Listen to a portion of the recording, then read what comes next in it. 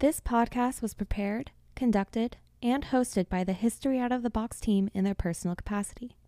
This podcast is meant for listening entertainment, and any views, ideas, or opinions, historical or otherwise, may not extend past the boundaries of this podcast. Conversations or specific comments on behalf of the hosts and guests are for entertainment purposes only, and due to language and potentially offensive topics, listener discretion is advised.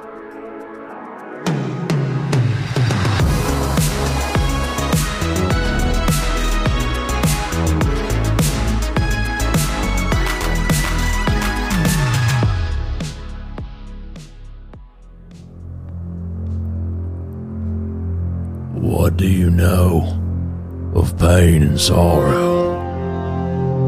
What do you know of a loveless tomorrow?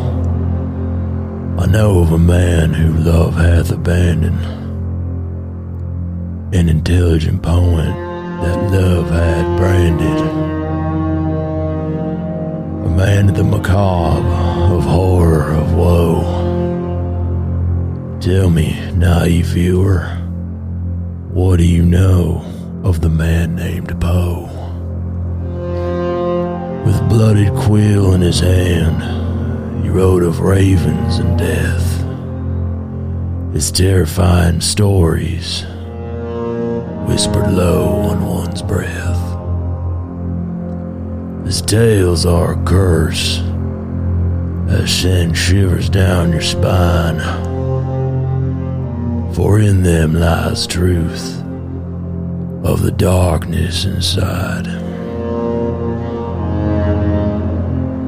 Although he is gone, his words of longing live on, beating through time as horror through rhyme. In the darkness of night, when the moon yields its light, his name's whispered low, the name of Edgar Allan Poe.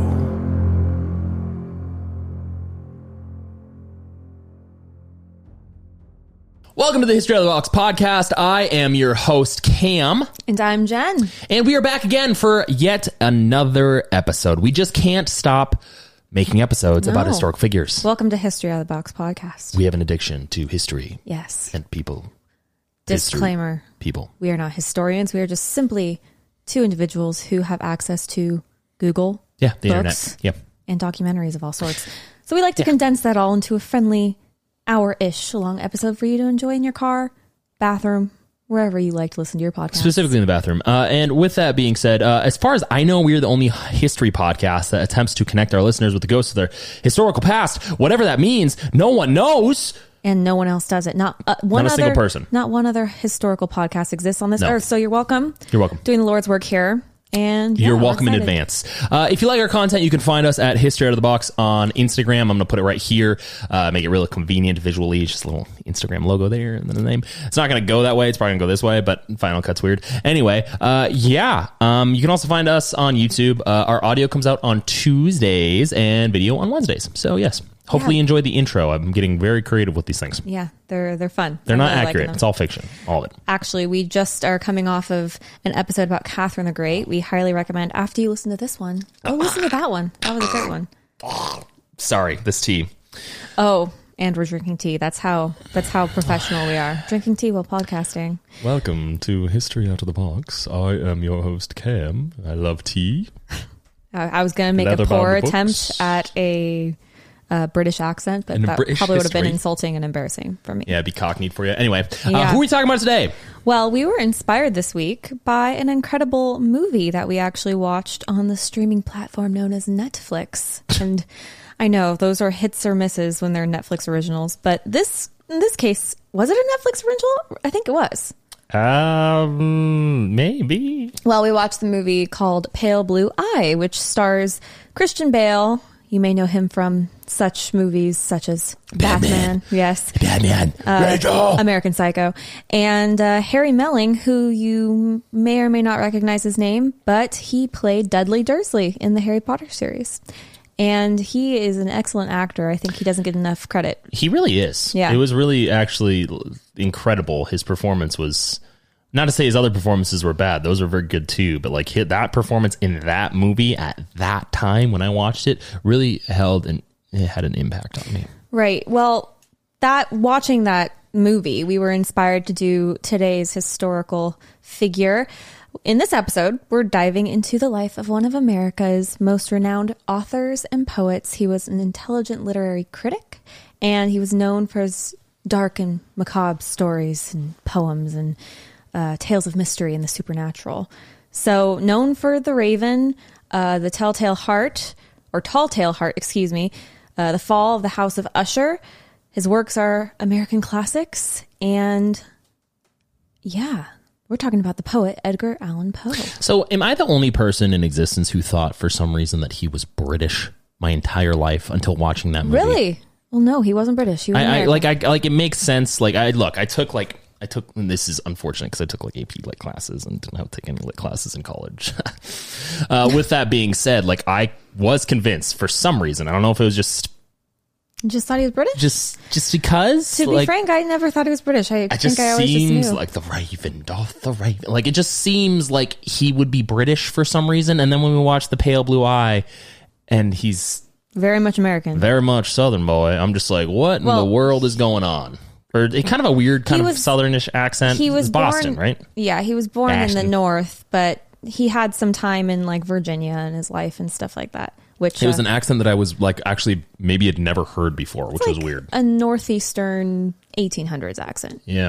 I'm not even going to try. I was just shocked. And look, you're probably laughing, listeners, viewers, because all you guys know everything about the people. I get it. I don't. This is basically a show where Jen educates me on history.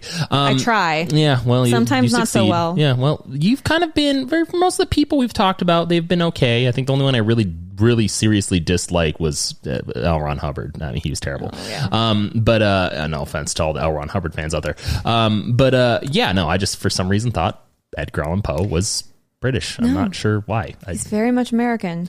But who was this man? Okay, you're familiar with the name, right? You did learn about him a little bit in school. Yeah, I read all of his stories. Yeah, I think I had to read it in middle school or something like that. Pretty sure we have them. But what could explain his love for these dark tales? And was his childhood, disturbing? Or was his life disturbing in some way? And can you make sense of his mysterious death? 1800s creepypastas. They existed back then. He was in love with them as a child, and that's why he wrote what he wrote. Is Edgar Allan Poe the original creepypasta writer? Perhaps. Maybe he's the original creepypasta. You ever think about that? Are you ready to hear about the life and works of Edgar Allan Poe? Yes, I am. A Halloween character, not in Halloween. Yes, I'm ready. All right, here we go.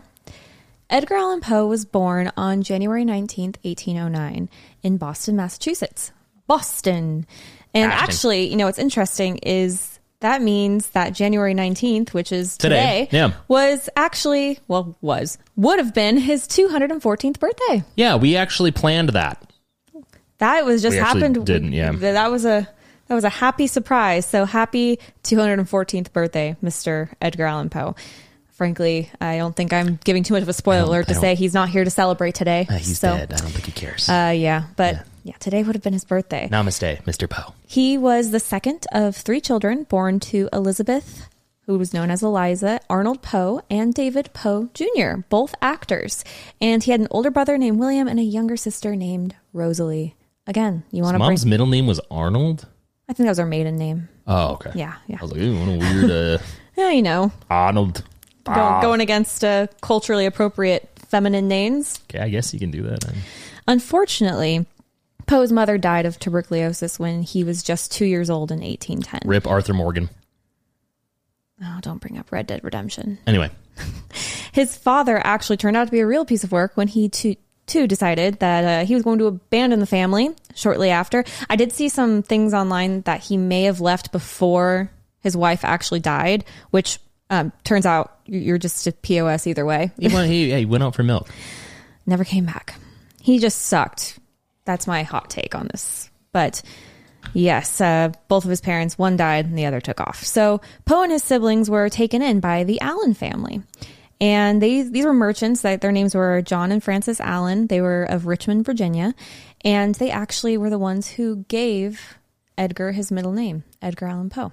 And little Edgar was never, him and his brother and sister were never formally adopted by the Allan family, but they were raised as though they were members of the family, and they remained with them until their young adulthood. It seems that for the most part, their relationship was really good when he was a kid. So yeah, he was taken in. And John Allan was Edgar's makeshift adoptive father.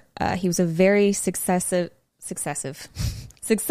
tobacco, cloth, slave exporter, the good stuff you do in the early 1800s in America. Great. Yeah, he had the finances, and he had all the money to send Edgar to some of the best boarding schools when he was very young. These boarding schools were in places like London. That's probably why I thought he was British. Scotland. Well, he spent some time there for school, but he came back. He spent most of his life in America. Not sure why that stuck. It still really shocks me that stuck with me, because it makes sense that he's an American writer, so why did I think he was British for some reason? Anyway. It's okay. We were still a very young country back then. Yeah. This is, the early 1800s. But Edgar was basically spoiled, but also heavily disciplined by his father, and or not his father, his makeshift father, John Allan. Edgar did have a pretty difficult upbringing, despite being, quote, spoiled by the Allan family. He was excelling academically. He was talented at writing from a very young age, but it turns out abandonment by a parent, one way or another, seems to leave its mark. So yeah, that's kind of a thing. Yeah, just a little bit. Now, because of John's ability to bankroll Edgar's studies, Edgar attended the University of Virginia to study ancient and modern languages for a very short time. However, in less than a year, Edgar was forced to drop out due to financial difficulties because, you see, he had a gambling problem. And John Allan flat out refused to pay off Edgar's debts. Oh, well, let me preface this. Edgar wrote to his family and said, "You aren't paying enough for my schooling. I don't have enough money for the the books and the stuff." And he was a rich kid. He was a rich New York, Brooklyn apartment child, wasn't he? I mean, if you're going to equate it like that, he mommy and daddy's money. Well, it wasn't mommy and daddy, but kind of. Basically, he said, "You need to pay. I need more money for school. You're not giving me enough money to pay for all these things I need for school." And then his debts continued to grow because he was gambling it all away.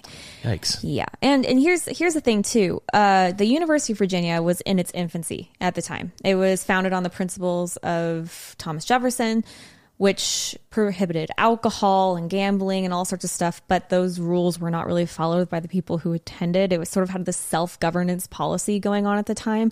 So had a very high dropout rate, very high, because people just were out of control, I guess. This was before the schools could wrangle you into a long-term indentured servitude. And again, the Allan family, once they found out about this gambling problem, refused to send him any more money to cover up Edgar's debts, and he was a gambling addict through and through. So it turns out that relationship was on the rocks, so to speak.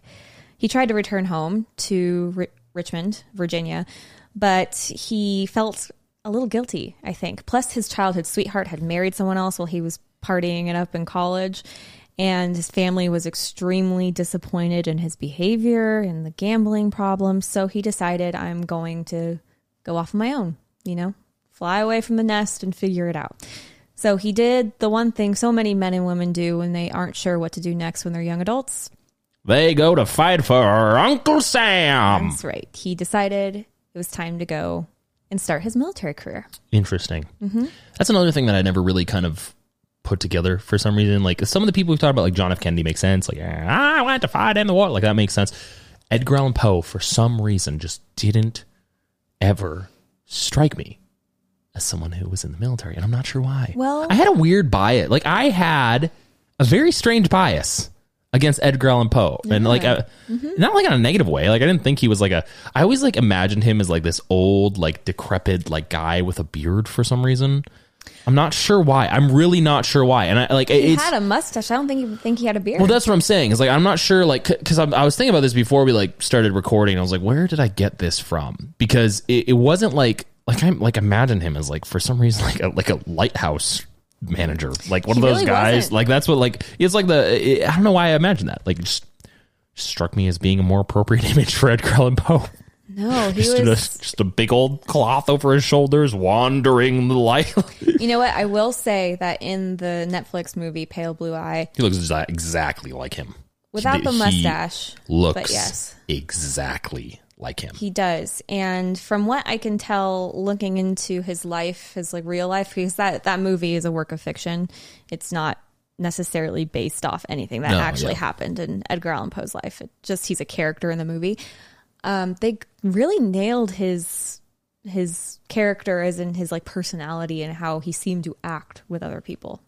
Yeah, it was very interesting. Yeah, I don't know. I just had some weird imagery for me for Edgar Allan Poe. Maybe I like got it confused with somebody else. Well, maybe when we get past his military career and you can see how things change, maybe it'll make more sense. It just makes sense for him to be like the manager of a lighthouse in Maine for some reason. Probably would have been better suited. Like just with a nasty beard, with a blanket wrapped around his shoulders, wandering the shores late at night in the mist. You know? Raven! I mean, someone like I discovers his writing. That's a dream job for some people.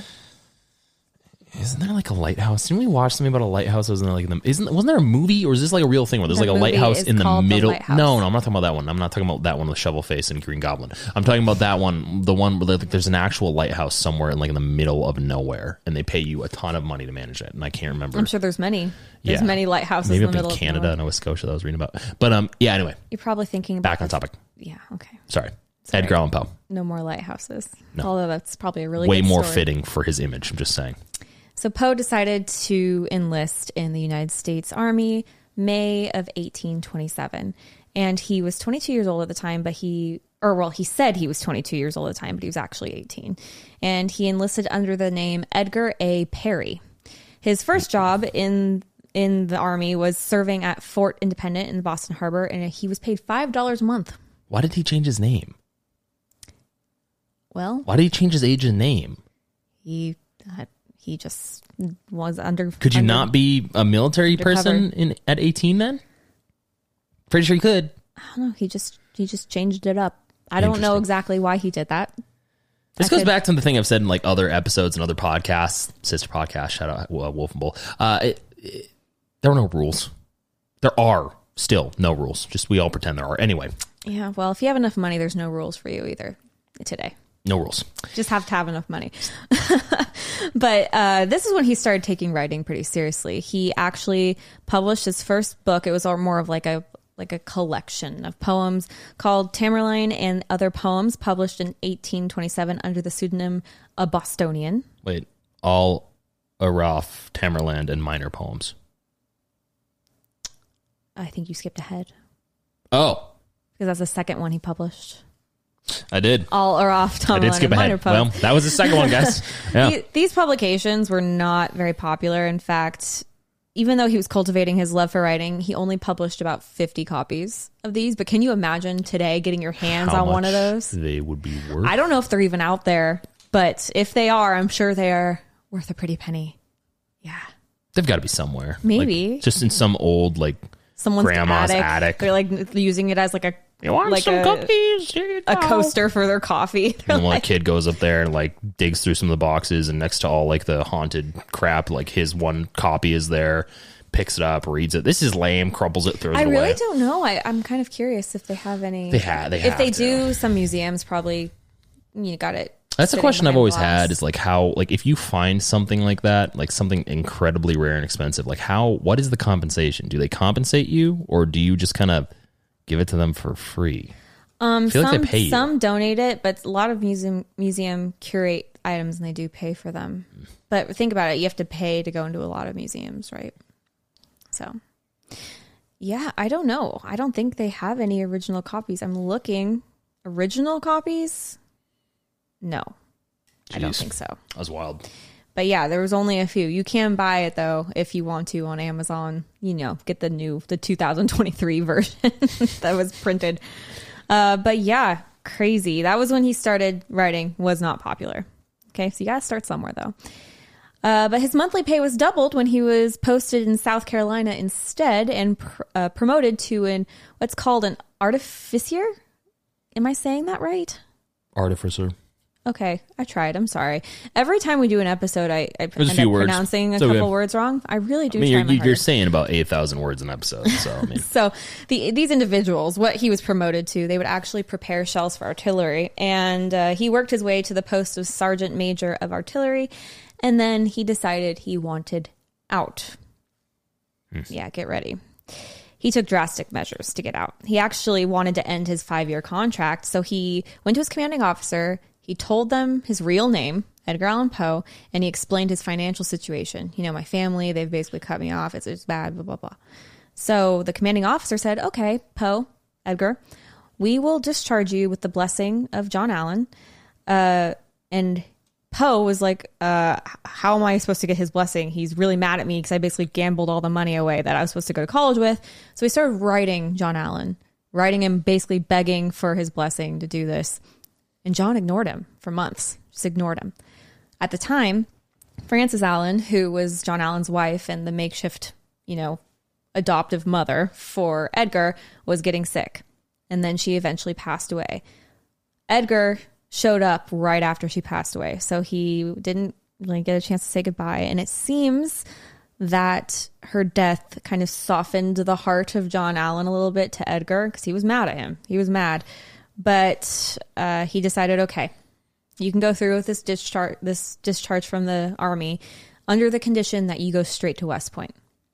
Which softened the heart, or he was emotionally distraught. No one knows. Yeah, he changed his mind. You can go right out of the military straight into a military academy. That's right.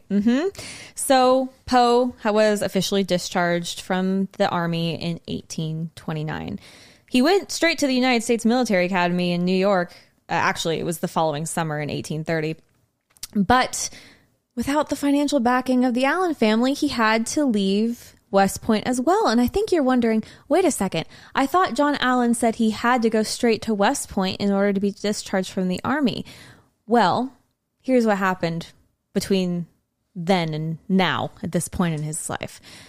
John Allan had remarried. And the second marriage had soured the relationship between John and Edgar. Yikes. And Allan also had been having repeated affairs and children out of wedlock. And basically, all of this stuff really made Edgar Allan Poe very upset. So their relationship was basically done. And the Allan family officially disowned Edgar Allan Poe at this point. So Edgar decided some retaliation. What did he do? Did he write a terrible poem about them? Did he, I don't know, go and egg their house? Did he toilet paper? Did he teepee their trees? Do kids even do that anymore? What did he do? He decided to purposely get court-martialed. He decided to get himself court-martialed as retaliation to the Allan family. Yeah. How does that make any sense? I don't know. So I'm really... His way of saying F you? I'm mad, Dad. I'm going to go get myself put in jail. Yeah. It doesn't make any sense. Well, on February 8th of 1831, Poe was found guilty of gross neglect and disobedience of orders for refusing to attend formations, classes, church, all these things at West Point, and he was technically kicked out of the military academy because of this. So yeah, it was time to move on. And Edgar couldn't go back with the Allan family who had raised him from the time he was 2. Oh no. He decided instead to move in with his actual aunt, Maria Clem, and her young daughter, Virginia Eliza Clem, in Baltimore, Maryland. Yeah. This guy's had a turbulent life so far. It stays turbulent. Warning. It's a turbulent life all the way around. Okay. This part's going to be fun. I'm just prepping you. I'm not even going to... No spoiler. Just jump into it. We're going to go. Go into it. Wait. Yeah, go ahead. Who cares? Focused solely on his greatest love of writing, Edgar started to gain some traction in that area. He was actually dealing with... at this point in American history, publishers were often producing unauthorized copies of European literature and British works at the time, rather than paying for American authors to make new stuff, because there was no international copyright law. So basically, they could take anything written... I'm very much what's the word? I'm broad stroking it, and I'm watering it down a lot. But think of it as they could take works from British authors and publish them in America under their name because there was no copyright law internationally. So, well, now it's way too far the other way to where the pendulum has swung. Mickey Mouse will never be able to have something even created remotely like him until the year 3047. Yeah. So yeah. Good old Mickey. Things Yeah. have changed. But it was hard out there for American authors is basically what I'm saying, because American publishers didn't want to, they could just take anything from the British and just republish I mean, but it. what is anything that we create? It's all just replicated nonsense for the continual generations of humanity that have all heard the same similar stories over and over again. Except this podcast. We are 100% original. That's right. But in 1835, Edgar, his Aunt Maria, and his young cousin Virginia actually picked up and moved to Richmond, Virginia, where Poe took a job as the editor for the Southern Literary Messenger. And Poe was financially providing for his aunt and her family. Luckily, actually, he was able to talk his way back into the job because soon after he got it, he was fired for being drunk on the job. So we have gambling and drinking as a common theme throughout his life. This guy was American through and through. That's right. My British observations were sorely wrong. But like so many people we've talked about on this show, Poe had taken a liking to his dear young cousin, his 13-year-old cousin. It doesn't get much better from here, so I would just prepare yourself. You heard that right. 27-year-old Edgar Allan Poe married his 13-year-old cousin, Virginia Eliza Clem, on May 16th, 1836. In Richmond, under the eyes of Reverend Amasa Converse, she was listed on the marriage license as 21 years old, and that age was confirmed via affidavit. They were whisked away on their honeymoon in Petersburg, Virginia. Yeah. Well, and let me say, before you say anything, some biographers actually speculate on the actual nature of the relationship. I don't like it still, regardless of any of these speculations. Some historians actually consider their relationship as being more of a brother-sister thing and not like sexual or romantic in nature. Did he ever But I'm not sure about that. Any children? No children. Actually, part of this is in writings. He would sometimes refer to his wife as sis or sissy, which kind of weird. Regardless of how you look at it. And there's no evidence one way or the other. Some speculate there was never any consummation of the marriage in the first place. How would they know? I know. And some speculate that Poe was not even sexually interested in women, that he sort of saw them as a muse for his writing. Again, how do you know? Look. Here's the thing. Well, wait. Before you say anything, regardless of everything I just said, some of his friends would say that they had a very platonic marriage, or however you can say that, until she was 16, and then they lived as a normal, happy, married couple. So take that for what you will. The bottom line is that 13-year-old... Okay. 13-year-old Virginia Clem... You want to talk about bottom line? Married 27-year-old Edgar Allan Poe. Her cousin, her first cousin. We're not talking distant. Even Catherine the Great married her second cousin. This is what? The first cousin. Think of your first cousin right now. What is now imagine them being 13. We're not. Okay. This episode's never monetized. Will never be monetized. What? Why? Well, okay. Why is it always why? Listen. No. No. So many people talk about how, like, back in the day, everyone used to get married when they were so young. And I'm like, yeah, because they're all boinking their cousins. That was their first option. She was 13 years old. Okay. He was 3 years younger than me. I would be more lenient towards thinking, okay, maybe he was trying to financially protect Do I need them. to do another Chris Hansen intro? Do we need to have another? I was going to be like, this intro. I mean, because here's the thing. People don't know this. The intro that you're watching, that you've seen before this, it's done in post. I do it after the show. Do I need to do another one? Really? Listen. Overused. Listen. We can't use his likeness. Listen for a second. Listen.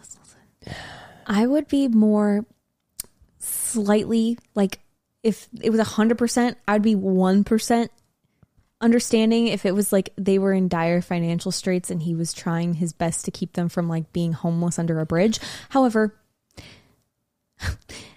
stick with me on this, okay? Stick with me. I'm going to explain something to you which makes me a little more eek. Virginia's half-sister's husband, named Nielsen Poe, who was another cousin of Poe's, heard that Poe was interested in marrying little, young 13-year-old Virginia. And Nielsen made some attempts, it seems, to stop this marriage from happening by offering to have the young girl sent away for a better education, etc. And he basically implied like, okay, if you really want to get married to her when she's older, fine, but not now, right? Edgar heard about this and flipped out. And he wrote an emotional letter to his aunt, Virginia's mom. He wrote a letter August of 1835, basically begging his aunt to let young Virginia make the decision herself instead of sending her away. She's a child. You can read this letter right now if you want. It's available on the internet. You know what? Wait. Pause. This show, it's about understanding. It's about understanding. It's about giving an image, looking at people in a light. I will remove my bias. I'll put it in my. Here is my bias. I'm gonna fold it up and put it in my pocket. Okay, just continue. Just go. Yeah, so he basically begged his aunt not to send her daughter away and to let the 13-year-old girl decide whether she wanted to marry her 27-year-old cousin or not. That's what happened. He actually said that he was, and he wrote in the letter that he was being brought to tears by his frustration with the situation. And he actually called his other cousin, Nielsen, the one who was kind of trying to like push the marriage off until she was older. He called him his bitterest enemy. And he was also a owner of a newspaper in Baltimore, so maybe it had to do with that, being a literary, person over here he didn't want to deal with. Nope. But the theatrics of this man. So all the historians that speculate, shame on you. It's pretty, because listen, it's gross. I'm sorry. Why? I don't like it. Why would you write a letter asking for a 13-year-old to decide?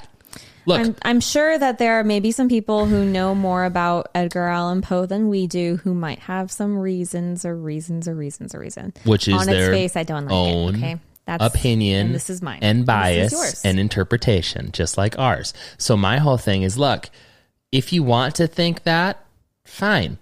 But I've always been of the belief that humans, very similar over the generations. We really don't change that much. And if in today's context, it's a little strange, then it's probably a lot strange back then. Just a little bit. Just a little bit. Well, while in holy matrimony with his 13-year-old cousin, Edgar was editing literary journals left and right. I bet he was. He was editing for the Gentleman's Magazine, Graham's Magazine in Philadelphia. How to Become Husband to My 13-Year-Old Cousin magazine. Broadway Journal in LTD. New York City. And soon thereafter came some of his most famous work, the publication of The Raven, The Telltale Heart. These tales, along with some of others like The Fall of the House of Usher, The Fall of Usher. Yeah. I was really big a few years ago. Now I produce music. How come I can't think of one song? My Boo. It's the one Usher song I can think of. Yeah. Okay, there you go. There you go. Anyway, that's all I know from that song. These stories cemented Poe's reputation as a master of the macabre and the supernatural. And the swaying the hearts of young 13-year-old cousins everywhere. So I know you probably need a little palate cleanser after something like that. I drank all my tea that tastes like dirt. Yeah, well, My dirt tea. So give yourself a second, take a few breaths. Let's do a commercial break. And we're back. Yeah. I don't think that palate cleanser worked over there for Cam. He's still upset. He's still disturbed. There's so many other options. There's so many. Look, maybe not to the extent of now, because now there's like an oversaturation, according to some people. Oversaturation. But there are I'm sure that Mr. Poe, with all of his sultry, smooth talking, could have found someone his age. Yeah, I'm sure he could. Or maybe, like, 18. Well, here's the thing. You'll find out. He seemed, by all accounts, and we'll talk about it more, he like seemed to really, in whatever way you can, absolutely adore Virginia. The state? Yeah, me too. The state's beautiful. His wife and his cousin. I bet he did. Yeah, his cousin wife. His wasn't. Let's talk about his wife. Let's talk about Edgar's his attempt at a political career. Oh God. Yeah. Well, this might make you laugh in a sad way. Between 1841 and 1842, Edgar was trying to earn a position in President John Tyler's administration, who was president of the United States at the time. Poe claimed to be a member of the Whig Party. Whether this is true, I have no idea. He didn't seem like the most political guy, just kind of, he had other things to care about, like his cousin. Wasn't his wife cousin. But maybe, probably not. I don't know if he was very political, but he wanted to be in the cabinet or in the administration in some part. So he was friends of a friend of a friend. His friend's name was Frederick Thomas, who knew a guy who happened to be President Tyler's son, who was named Robert.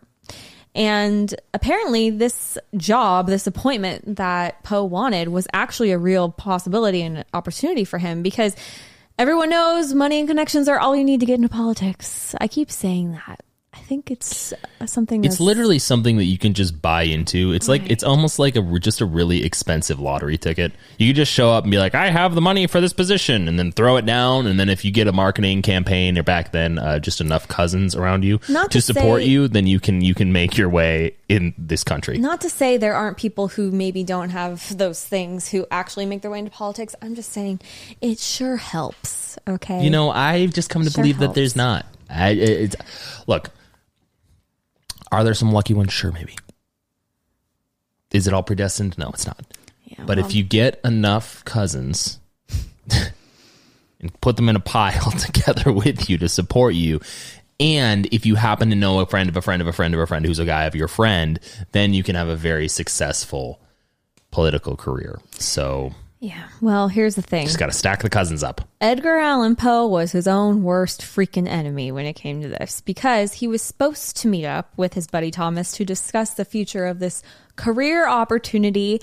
And Poe, right before it was supposed to happen, said he had fallen ill. But likely, from what his friend Thomas says, he was actually just very drunk.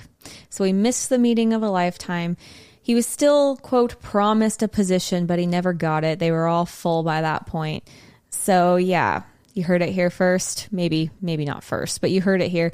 Edgar Allan Poe missed his shot because he got drunk. Probably for the best.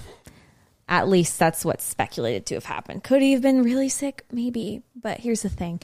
This wouldn't be the first time that being drunk has ruined some opportunities in his life. Unfortunate. This is where I say don't ever drink, even though... I'm sure his wasn't was there to console him. I'm just kidding. Drink safely. That's how I'll say it. And don't miss your opportunities because you got drunk. But let's talk about a scandal. I mean, we haven't talked about we haven't talked about enough negative things in his life. What's so unbelievably difficult about this show is that it ruins my interpreration. You thought he was some British guy. I thought he was a British lighthouse supervisor. Okay, let me also say... now I can't ever not imagine him as someone who is very close to his wife, who's his cousin. Okay, let me tell you this.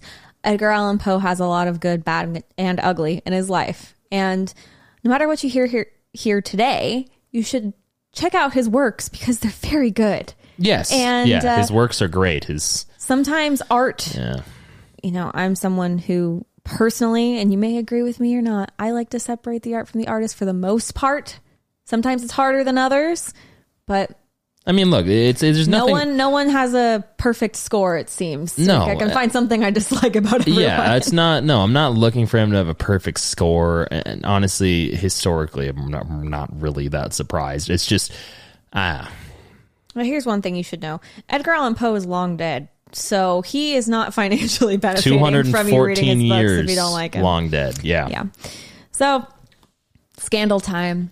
Great. Edgar Allan Poe was at the very least a major flirt. I bet.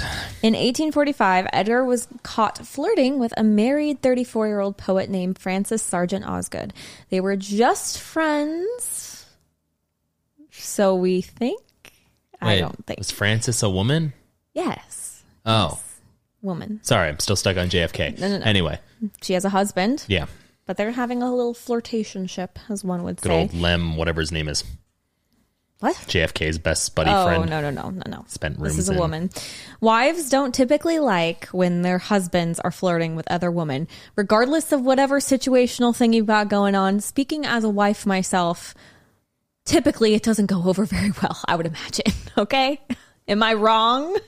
I don't know. Just ask all the weird, awkward commercials that we've gotten while listening to podcasts. Huh? What was the one thing we were moving here where it was like this commercial right. for... Like a polygamy. Yeah, we're going to keep it at that. Well, something? definitely not monetized now. Anyway, wives don't typically like this, is what I'm going to say. No. Okay. It seems that young Virginia, remember, this is a very young woman. She She's a kid. seemed to be in denial. She's a kid. She was in denial. How old is she here? 1845. She's probably 22, 21. Child. So, yeah, she seemed to be in a little bit in denial. She actually invited this woman over a lot, would have her over for dinner. Oh, no. And it seemed that she seemed to like her because Poe would promise not to drink or use any stimulants around Francis, and that really encouraged Virginia. Stimulants. Wow. Or whatever that means. So it seemed like this older woman was a good influence on her husband. So Virginia kind of liked having her around, at least at first. And it turns out that another woman, the third woman here, had eyes on Poe, and she could see what Virginia couldn't. That Poe obviously had something with this Miss Osgood, okay? And the allure that Francis had on Poe was plain as day to this third woman. This third woman was named Elizabeth F. Ellet. I believe that's how you pronounce her last name.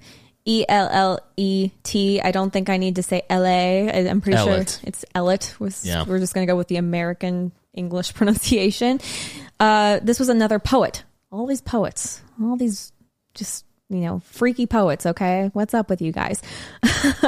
But Edgar referred to Elizabeth in negative terms. He would actually write about her in a letter to someone, and he was so annoyed with her because she was just obsessed with him, but he would still publish her works in the journal he was working at regardless. So it was kind of like this weird playing on top of her feelings, but also annoyed by her, but also who knows? It's a lot of walking the line here, whether it went too far or not, doesn't look too good. But he had another problem. Elizabeth Ellet was a troublemaker, a big troublemaker. And while visiting Poe's home one day, she actually found one of Francis Osgood's personal letters to Edgar. And she started stirring up some ish with Poe's wife, Virginia, and Francis Osgood, and Edgar. And then she brought in the husband of Francis into it.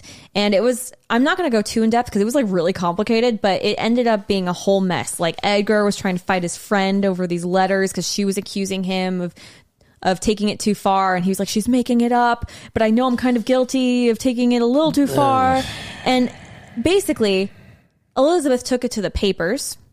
And then she started saying that Edgar Allan Poe was in and out of insane asylums, and his friends all thought he was crazy. So the headlines started running about Edgar Allan Poe being insane.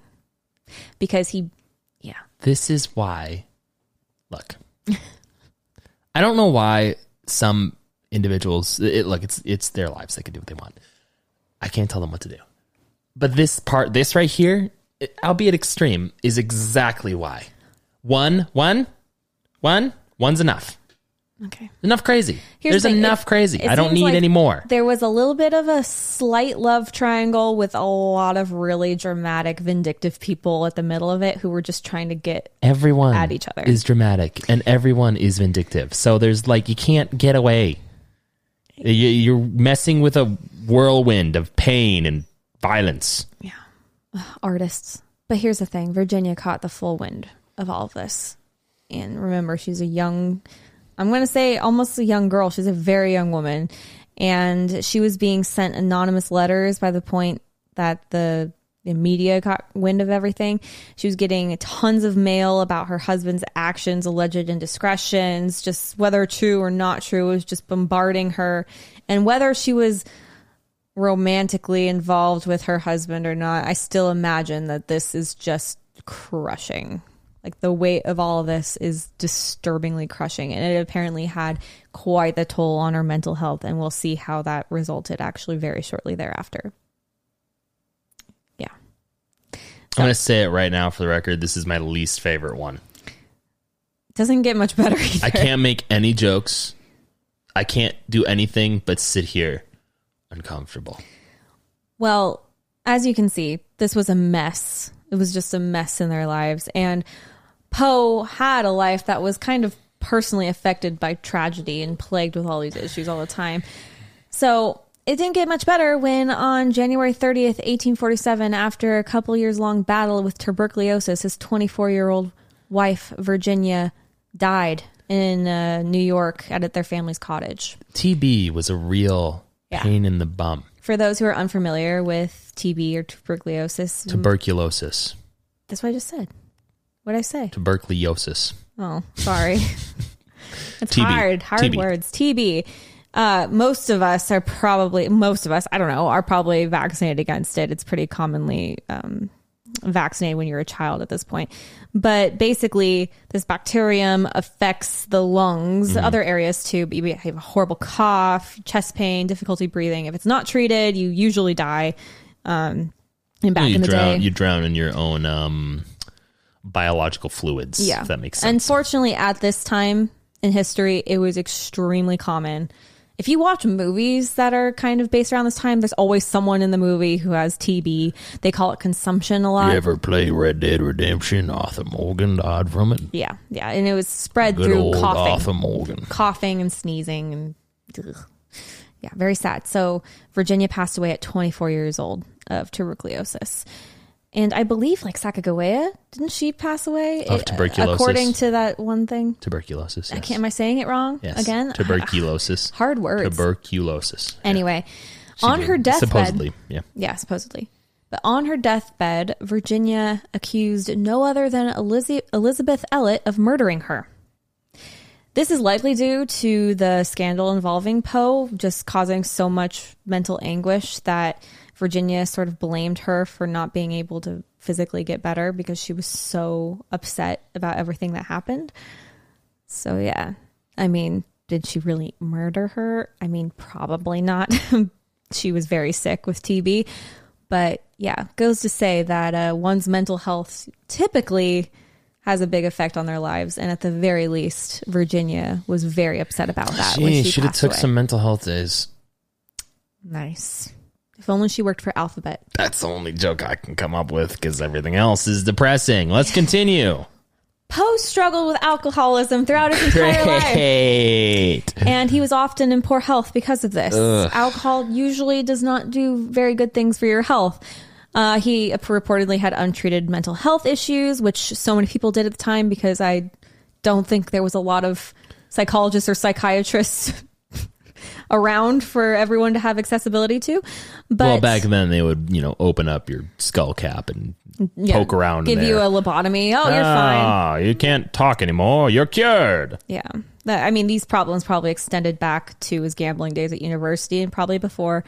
Like I said, in my personal opinion, this is my opinion, abandoning a child has effects. So, all the time. would he have been a better poet Yeah, some may say he wouldn't have without been. alcohol? I've heard, what was the quote I've heard before? Something about some of the best, I've heard it in particular with comedians. Some of the best comedians are the ones who've had like the darkest like pasts. Well, that's what comedies, that's why it's so bad that people are trying to get rid of comedy, because it's an outlet for trauma. So yeah, but my whole thing is like, would he have been a really good poet had he have not had some of the juice? Or would he have been even better if he could have controlled the juice? Oh. It's a question we have to ask all of ourselves. Yeah, that is a good question. I mean, he's a great writer, but yeah, he went through some stuff. Yeah, well, his wasn't just died, so I get him having to deal with that. Virginia's death seemed to spur on all of these mental health issues. His alcoholism got worse, and it was kind of spiraling out of control. He was turning to the bottle to cope with his wife's death. This illness seemed to have deeply affected his prose. Sorry. Deeply, you saw it. Jinkies. Yeah. Speaking Sorry. of. It's said that actually Virginia told Edgar right before her death that she would be his guardian angel. Yeah, so think what you will about their marriage. But by most accounts, pretty much all accounts I could find, regardless of the wife cousin thing, everyone said they had a really good marriage. I don't think it like impact. Well, it probably does impact like relational things. I'm just saying, like, I don't. There's just so many other things, so many other options. He would regularly visit her grave, and he would try and court several other women after she died, but even Frances Osgood, remember her, she even said that Virginia was the only woman that he ever loved, and he had reportedly been engaged with another poet named Sarah Helen Whitman after Virginia died, but it fell apart due to his erratic behavior, frequent drunkenness. Her mother was like, you're not marrying this nut. So he was just busted. Yeah. He was just busted. He was a tragic poet, a tortured soul. And some speculate that Virginia actually died a virgin. So I don't know. How do you know? You don't. You don't. We don't know. We don't know. We don't know. Well, we only know what friends of friends of friends said. Let's talk down. about Edgar Allan Poe's creepy death. Yeah, this one's interesting. He died under mysterious circumstances in 1849 at the age of 40 years old. Edgar had returned to Richmond for a brief spell, and then he was heading out to Philadelphia for an editing job on September 27th, 1849.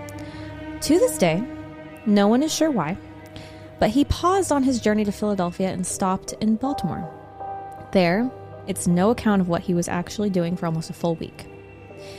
On October 3rd, 1849, Edgar Allan Poe was discovered by Joseph W. Walker in what was called a state of semi-consciousness at 5 a.m. in the morning at a place called Ryan's Tavern. Walker said that Poe could not explain what he was doing there. He had no explanation for why he was wearing clothes that did not belong to him, and he asked him to reach out to an acquaintance of his. His name was Joseph R. Snodgrass. Great name. Freaking names. Snodgrass arrived and stated that Poe's clothes were too large and unkept. It was very unlike Poe to be like this. And his body and hair, he looked horrible. He smelled bad. He was acting weird. He didn't know what was wrong with him. He did say that he seemed to be drunk, but we're not quite sure. There's varying accounts of this. It was just out of character for Poe to be in this situation. Poe was rushed to Washington College Hospital and contained in what is essentially a drunk ward. It's basically a windowless ward where no visitors are allowed. And his physician came. 4 days later, on October 7th, 1849, he was pronounced dead. And the cause of death was determined as acute congestion of the brain. What does that mean?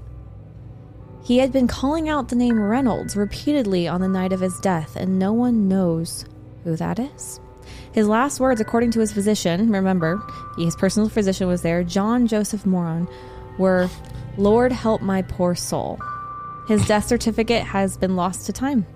And this Dr. Moron has been questioned to his credibility as he gave different dates of death and different final last words. Did Dr. Moran kill him? He may have been a moron, but... Moran, did he moronically murder Edgar Allan Poe? The cause of death is still debated. Theories range from alcoholism to tuberculosis to murder to suicide. And it seems that some medical practitioners actually reopened this case after he had died, and they speculated he may have had rabies, he may have had syphilis. It's all very highly disputed, and no one's really settled on an answer on He what may have happened. been murdered by aliens. He might have been stabbed by Bigfoot. He might have been shot out of a cannon over the Grand Canyon and crumpled into a bundle. We're not sure how he died. We just know that he did. There just seems to be no account of where he was for almost a week and why he was in that, I believe it was Baltimore. Why he was Debtors? There's no reason he was supposed to be in Baltimore. He was going to Philadelphia. And no one seems to have said where he was. No one talked to him. No one spoke out. No one said anything. So wait a sec. But he was found outside a bar, a tavern. So we can... His stuff, by the way... speculate whether he and his cousin got frisky. His wife cousin. She was dead by this point. But we can't speculate on how he passed outside of acute congestion of the brain, which to me sounds like abnormal digestion of the heart. Doesn't make any sense.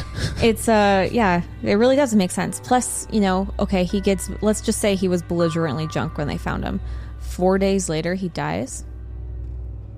Yeah.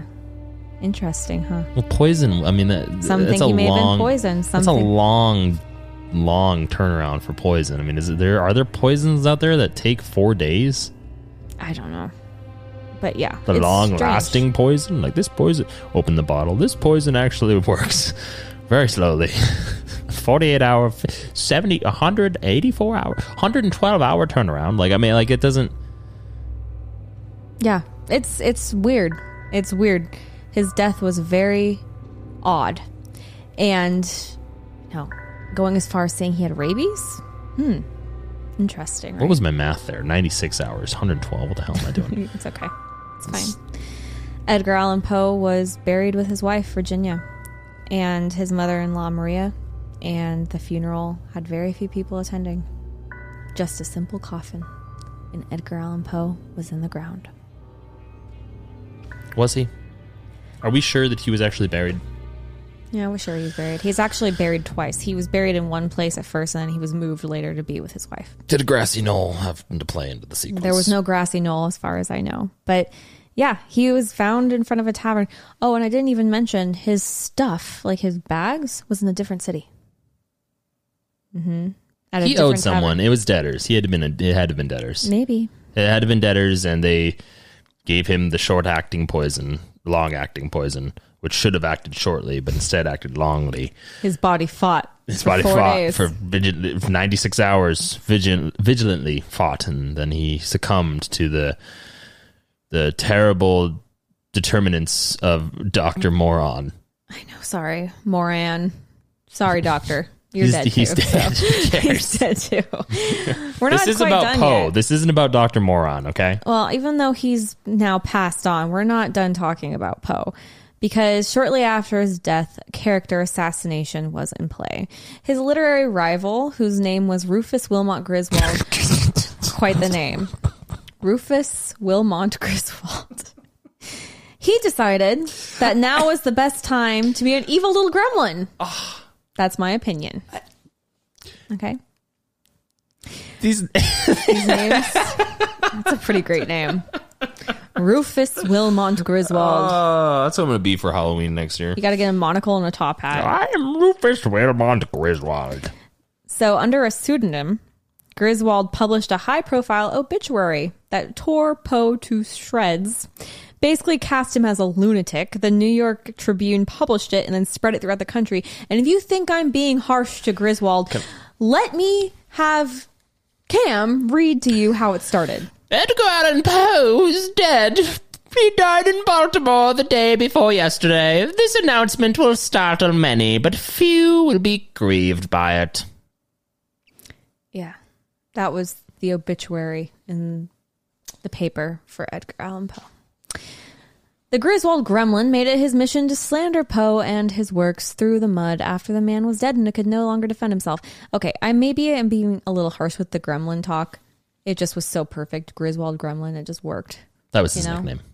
But he really made it a mission to just ruin Poe's character after he was There's dead. a lot of people that did that. Christopher Columbus had people that did that during his time, which is actually why a lot of people think he was a terrible POS. And he kind of was. We should do him eventually. You're like, well. He kind of was, but there were actually some things about him that were actually interesting. But we should eventually talk about him because that's a fun one. Good, bad, and ugly, for Not sure. now or in the immediate future, No. because the next person we're talking about is also Spooks. Yes. But just kind of similar. Griswold actually published a biography about Poe, and he presented a long list of historical and scholarly information that was actually taken as an accurate biography that just ripped him apart until later it was proven that Griswold's letters that he had shown as proof of his accusations were complete forgeries he had made up himself. That seems to happen a lot. For some reason. It seems to happen a lot. So here's the thing. Regardless of what you think about Edgar Allan Poe, you knew his name, and you probably didn't know who Rufus Wilmot Griswold was before we started this. Well, I know who Grindelwald is. Grindelwald? Yeah. Okay, we'll just call him Grindelwald from now on. Despite his ultimately untimely death, Edgar Allan Poe is continued to be celebrated today. Can we whose death is ever timely? Okay, sure, but No, at but 40 no, years old is very young. Yeah, but I get the phrase. It's just could that phrase, pun intended, die off? Okay, I'm sorry. Not you, just generally, here lies Steve. His death was quite timely.